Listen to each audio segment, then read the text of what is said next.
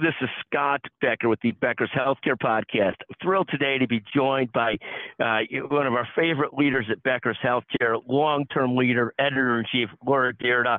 Laura joins us graciously weekly and periodically to talk about what issues she's watching closely in healthcare. Laura, I'll sort of tee it up and let you tell us what are a couple of the issues that you're watching closely.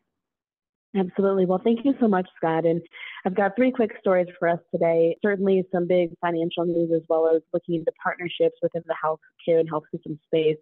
First and foremost, we're starting to see the results come in from the 2023 calendar year, and HCA Healthcare reported its revenues just recently on January 30th. Revenues were $17.3 billion for the fourth quarter, which was up from $15.5 billion over the same period last year.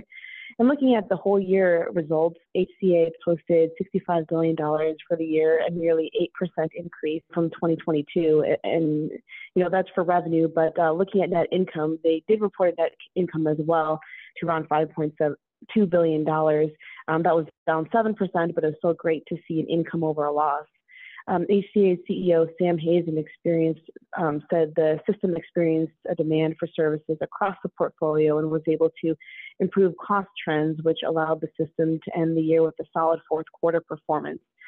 It's also important to note that outpatient surgery cases were up for the year around 2.1%, while inpatient surgery cases jumped just 1.3%. So definitely continuing to see the trend towards outpatient cases and outpatient surgery within HCA.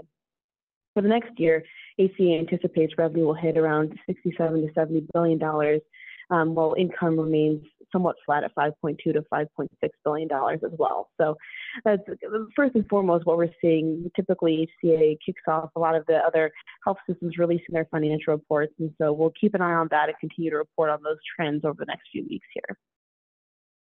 No, fascinating. It seems like HCA continues to operate well, notwithstanding all the different challenges in the healthcare business. They seem to have a really careful grasp of a lot of things. They have some advantages in that they're a for-profit, not a not-for-profit. Some would say they have some disadvantages because they're paying taxes, but at the end of the day, they don't have some of the other community benefit needs, but seem to be doing a tremendous job of keeping the machine moving in the right direction. Yeah, absolutely. That definitely seems to be our read on it. And, they've got a lot of different things going on right now. And so we'll definitely continue to keep an eye on HCA as per usual. And the second thing I was looking at for today was consolidation. Obviously, it's heating up within the healthcare space, but we're also seeing more and more fight against that from the FTC, as well as in some cases, potential acquisitions or M&A deciding not to move forward because they're seeing the increased scrutiny from the Federal Trade Commission. And most recently, we saw the FTC sue Novant Health to block a $320 million acquisition of two North Carolina hospitals from Tennessee-based community health systems. The FTC said that Novant's proposed agreement to acquire the hospitals from community health systems posed a risk of increased prices for healthcare, as well as diminish the incentives for quality and innovative care. The FTC also argued that the agreement between Novant and CHS would allow Novant control over around 65% of the inpatient general acute care services market in East Lake Norman area of North Carolina. So, they're definitely keeping an eye on these acquisitions and how health systems are moving in different communities. With limited alternatives for these services, Novant could raise rates. It could lead to increased annual healthcare costs, according to the FTC. So these elevated costs would be then transferred to patients, and that would be challenging to a competitive healthcare environment in that space. And so the FTC has suing to block that and really aims to try to keep healthcare competitive. So that's something we're watching as well, because it seems like there's been a lot of more activity there than usual. And certainly we want to make sure that as healthcare continues to grow and develop and evolve, it remains competitive in different markets and certainly accessible to patients. Fascinating. It doesn't seem to me that the FCC is so horribly misguided, but it is what it is. It's the world we live in.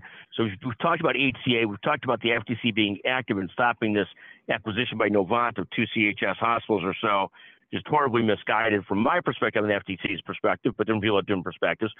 Laura, tell us about the third story that you're watching.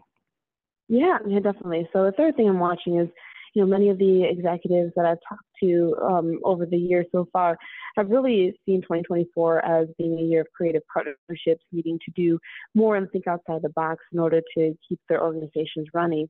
And we're seeing examples of that play out.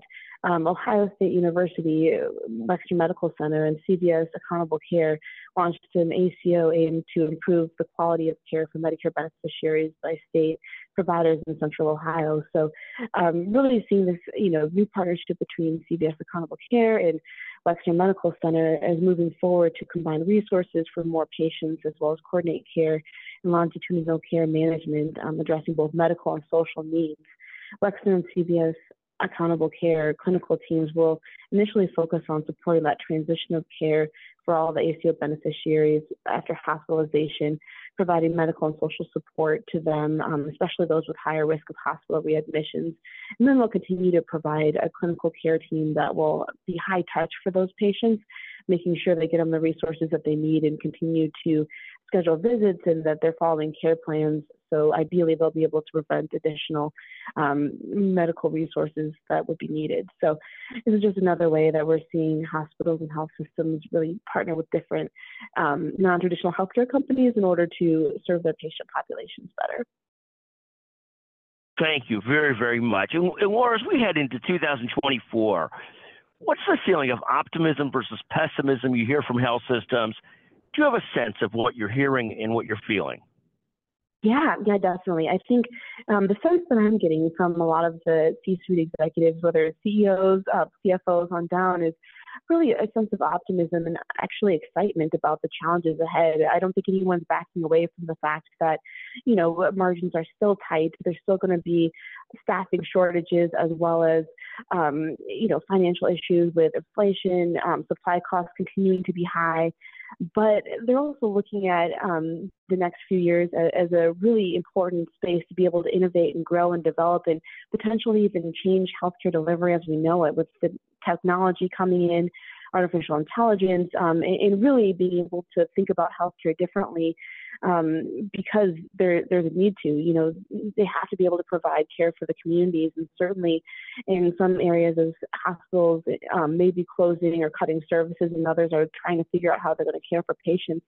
That certainly is stressful, but at the same time, it's a great opportunity to do something new and different and really be on the forefront of what it means to transform healthcare with different partners and different companies and communities and opportunities to grow and develop. And so I think I'm hearing a lot of excitement from the executives in the C-suite and then on down too. It just is really being able to be in this time and in this space in healthcare that's really setting the tone for the next several years. Laura, it is always great to visit with you. It's one of the highlights of my week. Thank you for joining us today on the Becker's Healthcare Podcast. We'll get this out tomorrow so people hear the most recent stories here. HCA, some optimism about this year, Novant, the CHS deal, the FTC, in my view, overreaching, but it's the FTC, so you can't say anything. But thank you so much for joining us, as always. Thank you. Thanks so much, Scott. It's so important for leaders at the top of organizations to keep learning, stay sharp, grow their networks. To help our audience better do this in a more simplified, personalized, and meaningful way, Becker's Healthcare has launched My BHC. It's your trusted Becker's Healthcare experience and more, with content, connections, events, and learning opportunities. Join the community free of charge at www.my.beckershospitalreview.com, and we'll see you there.